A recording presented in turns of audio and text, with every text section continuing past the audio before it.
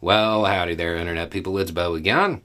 So today we are going to talk about Trump and filings and DC and everything that's going on with that. This is a set of stuff that really isn't getting much coverage, but it's probably about to start getting more. And we'll go through what all of the new developments mean. But before we get into all of that, in a recent video, I said that if there was anything that we could do to continue to help the workers up at Warrior Met, that we would do so. So I would like to draw your attention to a link that will be down below. After a meeting, one of these striking workers was lost in an accident. Because of the strike and everything else that's been going on, they need some assistance with the final expenses. So that link will be down below if you are so inclined. Okay, so there are proceedings going on in D.C. dealing with Trump's activities on the 6th, and these proceedings are civil. Trump has argued, is basically making the claim that everything he did, the speech and everything that went on, was in the course of his duties as president, and therefore he has absolute immunity to any civil litigation or anything like that. That claim went to a federal appeals court. The Department of Justice put in a filing on it. This is what it says. Speaking to the public on matters of public concern is a traditional function of the presidency, and the outer perimeter of the president's office includes a vast realm of such speech. That traditional function is one of public communication.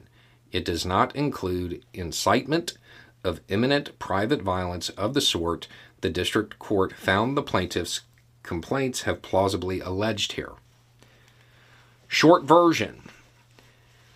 The Department of Justice is not taking a position on whether or not Trump actually incited anything.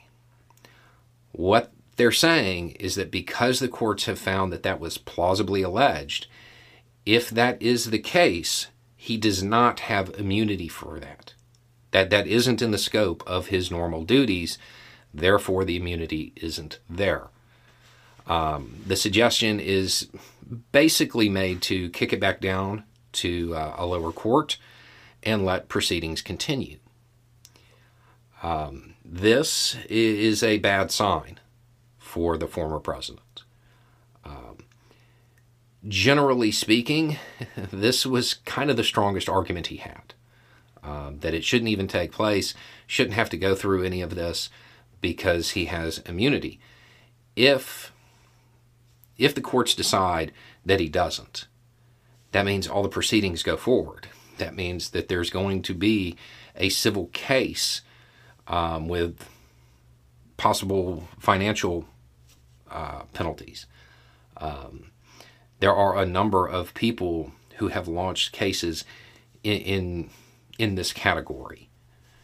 And if they move forward, the proceedings alone would be incredibly damaging to the former president and any political aspirations that he might have for the future, because that's another set of revelations that will continue to come out in the press. If it does move forward, expect there to be tons of coverage about it. Because in civil proceedings, the language tends to be a little bit more blunt. Anyway, it's just a thought. Y'all have a good day.